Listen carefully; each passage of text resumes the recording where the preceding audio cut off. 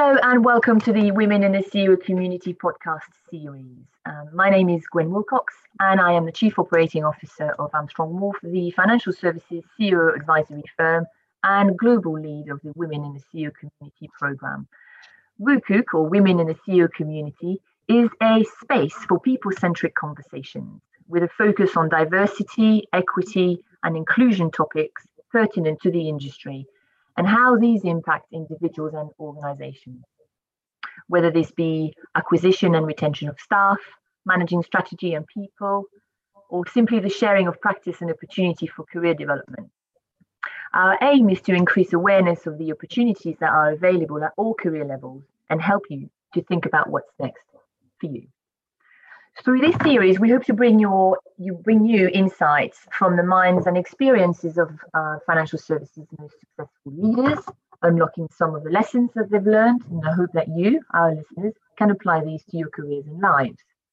I am so excited for today's conversation and delighted to welcome Director of Inclusive Design, Interbrand, UK Government Disability Sector Champion and member of the Forbes 30 Under 30 list, Marianne Waite.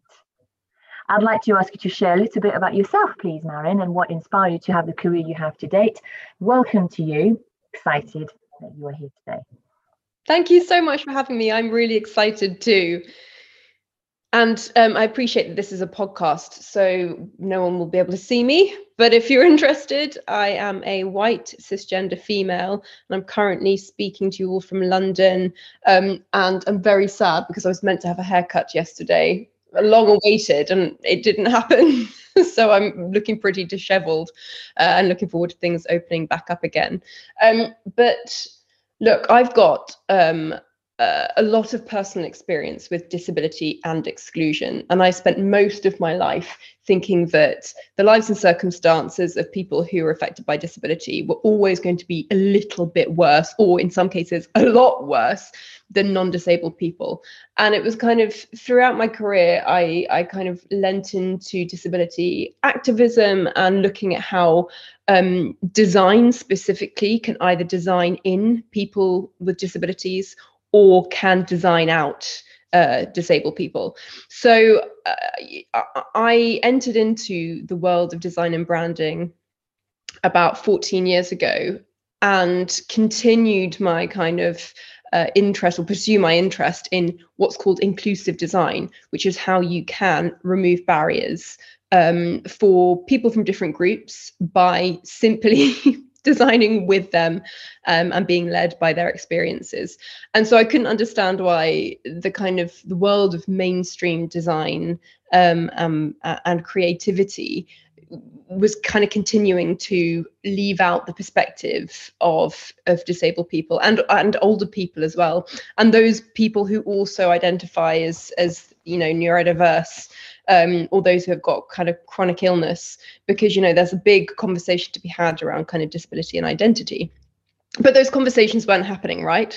And so about 4 years ago, I set up a nonprofit called Think Designable, which was all about providing thought leadership around inclusive design and disability inclusion, and how the power of mainstream brands and brand experience could be doing a lot more to work in the needs and the expectations of these audiences.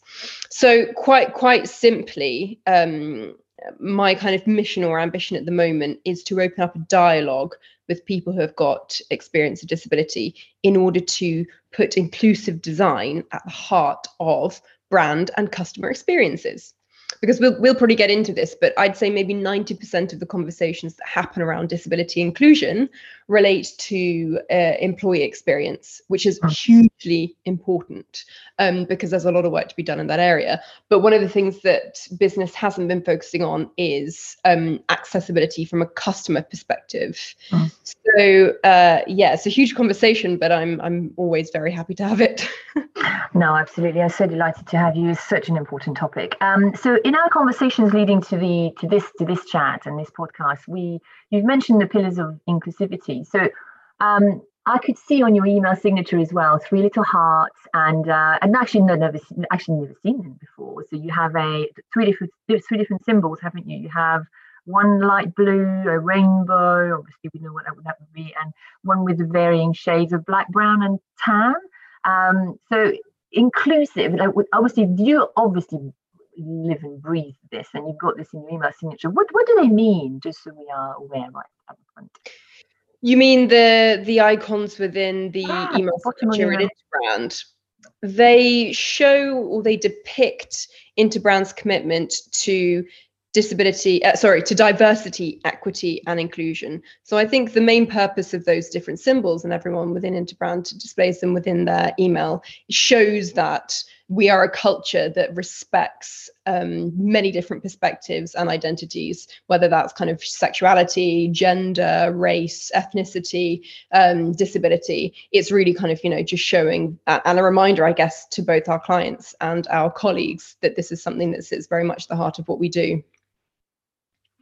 Well, that's fascinating. I think we need to start adopting that. And I also like the hashtags underneath as well. So that's great. So on that point, I want to say something probably controversial, but also I think an indicator of commitment to action as opposed to getting this right, because we are still kind of, right at the beginning of our journey of understanding the extent of what needs to be done and how people are still being excluded. So I think there's kind of a temptation for businesses to pat themselves on their back. And we really must acknowledge that actually there is so much we don't know. So this is kind of, an acknowledgement that we are accountable rather than we know we're getting it right. Sure, and obviously actions speak louder than words. So whilst obviously it's so important to talk about these topics and general conversations around increasing accessibility and disability awareness, talking isn't enough, is it? So we acknowledge that there needs to be action. Question for you: how can brands and businesses start to operationalize inclusivity? So this is a really good question, and I think the first thing I would say is there's a temptation and there is a trap that we can fall in to want to become the savior. The brand wants to be the savior, and this is not about being a savior. And it's not always about necessarily focusing on the business and brand opportunity. And there are many opportunities there, but this is really now, I think, especially with everything that's going on in the US, about, like I say, accountability and responsibility for meeting the expectations of people from different communities. So number one, I think first is acknowledgement of the need to be accountable. And we're seeing that there are more and more kind of C-suite leaders leaning into this space. Again, not from the position of being a savior or the solution, but realizing their role in unlocking the resources to get this right. So first of all, I think it's about acknowledging within business that there needs to be intention and acknowledgement from those at the very, very top of the business. And I'm not just talking about people who are kind of in charge of DEI. So we still, I think, fall into this trap of thinking that this is the responsibility of diversity and inclusion heads or of HR. And really, this isn't. That's why I'm so excited to speak to you, I think, is from kind of a COO perspective. We need to be operationalizing this in a much deeper way and ensuring that every department head understands what their role is in removing barriers. Oh, you're certainly in the right place. Yes, they're certainly the drivers of change, absolutely. Exactly. And so I think there's also kind of a sense of humility and self-awareness that needs to come from this leadership, because, there is still so much that business is getting wrong, and there is so much history to kind of how people have been oppressed. And so the key to kind of overcoming that is having very open dialogues with people at a grassroots level.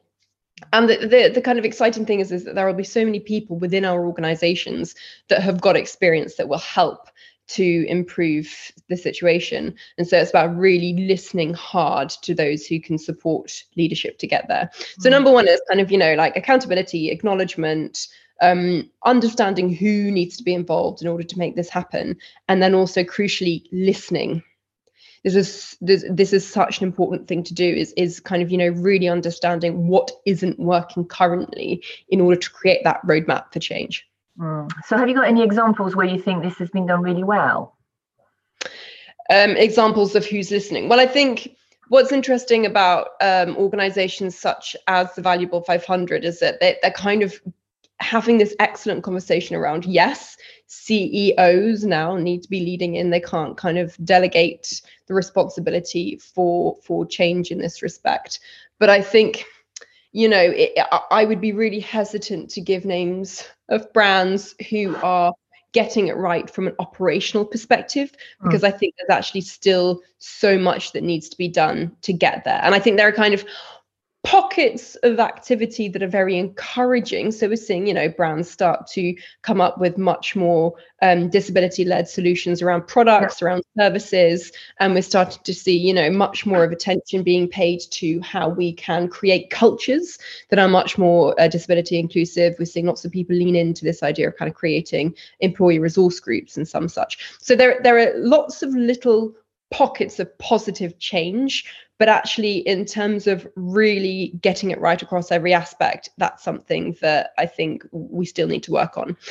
Case in point, we have lots of people talk about, so from a consumer perspective, every time I ask my disabled friends who their brand of their preferred brand would be, or their favorite brand is, they will say Apple without a doubt, and they would probably cite the Apple iPhone as well, in terms of being kind of, an iconic assistive solution. However, then when you speak to people about what happens within the culture or within the organization, there are lots of kind of, challenges around not just people with disabilities, but also other facets of diversity, or who are impacted by different facets of diversity that are kind of, potentially not supported in the right way.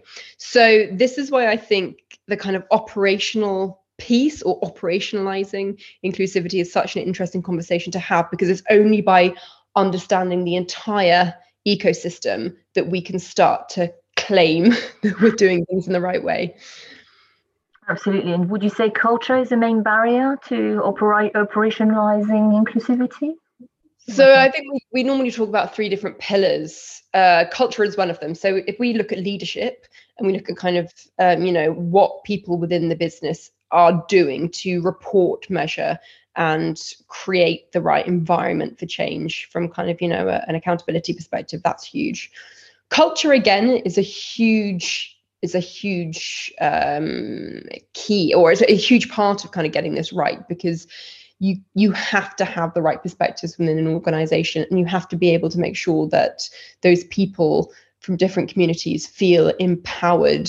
And so the kind of, unless you're doing that correctly, you're not going to be able to reflect an external view that connects with kind of a wider audience. But then there's also the brand and the customer piece too.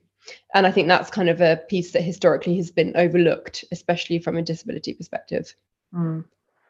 Yeah, so all teams across the whole organization need to work as one. Because I was just going to say that, what I'm excited about with this new proposition at Interbrand, and what we're doing is we're looking at the pursuit of barrier-free brand experience. So again, it's an acknowledgement that we need to be doing much more.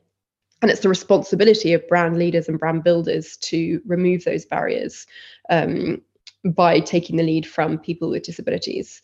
Absolutely. And interestingly, you've obviously mentioned leadership, and leadership is very much at the heart of what we do. And obviously the CEOs are very much the leader in transformation of space. And obviously it's important to have allies in the C-suite. Of course it is. And there's been a lot of talk about different leadership styles, obviously as a result of the pandemic, and how managers need to understand their employees and obviously their employees' needs. So what impact does having a C-suite ally have on inclusion and progress? I think there's a really clear link between the board and between the rest of the organization. So you need someone who is accountable to report back to the CEO and to report back to the board on whichever objectives and measures there are in place. Otherwise, change won't happen. So, you mentioned the pandemic there, which is really interesting, because for the last 30 years, disabled people in the UK at least have been campaigning for employers to be much more flexible in terms of how they can work, and have been campaigning for things like flexible working, working from home, and have been told repeatedly that it's too difficult, it's too expensive, and it can't be done. And yet last year, as a result of the kind of limitations from the pandemic, we saw businesses were able to really quickly change the way they were working in order to provide those kinds of flexible means. So what's been fascinating over the last 12 months, 18 months, has been actually when business wants to, they can respond to these needs. They can do it pretty rapidly. And so that's why kind of, you need everyone at board level to understand why this is so crucial. And more importantly, what their role is. So that's what I guess I'm trying to kind of explain, is that, like I say, historically, this has been left to poor old DEI leaders or chief diversity officers, but actually you need every single person to understand what they need to be doing to help deliver this. So, for instance, it's brilliant to use disability-led insights and insights from older people, for instance, to improve accessibility of products and services. But actually, if your marketing department doesn't understand how to effectively tell those stories and communicate this to a wider audience, those stories will get lost. Similarly, it's one thing to kind of have a lovely big PR story about potentially creating an accessible product, but if there's also a story in the news about how your employees are being let down, that's going to, cause challenges. And kind of reputational harm. So and also actually societal harm. So it's really about kind of understanding the different aspects of what we call brand experience and how we can be addressing and identifying barriers across each area to make sure that businesses and brands are authentically living their values. Thank you for that. That's just really helpful. And I think we all have a part to play. Every single individual in an organization has got a little part to play, or a big part to play in making an environment more inclusive. I am also keen on obviously measuring progress. We are all keen on ensuring that everything is measured anyway these days, and what doesn't get measured doesn't get done. So we see a lot of benchmarks and quotas to be met, especially when it comes down to recruitment and senior managers. Obviously have that responsibility, but is inclusivity measured in the same way, do you think? I think inclusivity is so yes. So like I say, the kind of employment piece is really key to this. I think it's worth noting that when it comes to disability employment, there are sometimes different barriers that need to be addressed. For instance, actual physical barriers, whether that's kind of like, applying for jobs, searching jobs, website accessibility, application accessibility, whether even traditional CV submissions are the right way to do it versus other means of assessing a candidate's suitability. So there are kind of so when compared to other facets of DEI, I think accessibility plays a slightly different role or needs a slightly different approach. But beyond employment, I think when it comes to kind of disability inclusion and inclusivity, there are different factors we need to be taking into account as well. So kind of wider accessibility measures and much like sustainability in a way, we need to kind of be thinking about this on a much deeper level. So like I say, assessing the customer experience as well as the employee experience, but also what does this mean for procurement and for suppliers to make sure that, we're educating and working with the right people who are aligned with our own mission and our own values. I do hope we have a ton of CEOs listening to this, because they can certainly make this happen.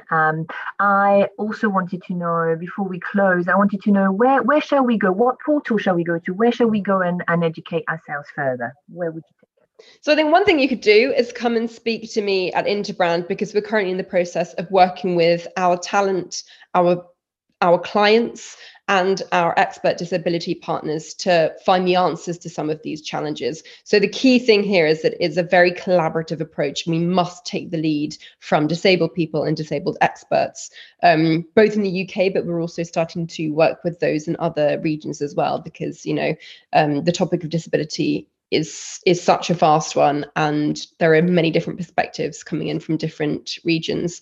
So if you are interested, do come and have a talk with us, because we're taking a very different approach to other organizations. And like I say, what we're trying to do is push ourselves and our clients to understand what this means across the entire organization and experience. Absolutely. And one thing to remember, it's not just the physical disability that we are talking about here, it's also the invisible disability, which obviously even sometimes much harder to recognize. So on that, I was just going to say, one of the things we're exploring at the moment is this kind of link between, or the balance between, looking at user capabilities and common challenges, both across kind of sensory, cognitive, and physical capabilities. So, you might have age-related challenges or disabilities that are very similar to other kind of medical diagnosed disabilities. And so what we're trying to do is look at how we can remove barriers across those different need states. For instance, we might enjoy captions on a video because we don't have sound on our device, not just because we are deaf or hard of hearing. And so there are kind of lots of inclusive, solutions that make life better for everyone. But I think it's also making sure that we're not negating or erasing the actual experience of disabled people and disabled identity within that. So it's a real balance between trying to move away from a place where there's an unhelpful use of labeling, but at the same time making sure that we are really championing the experience of different individuals. Indeed, and you're doing a great job at that. So thank you for all you do. So Marianne, it has been an absolute pleasure talking to you today. I am delighted that you agreed to join us to talk about and educate us also on disability and inclusion. I hope to see you very soon. Thank you. You too. Thank you for having me. Bye.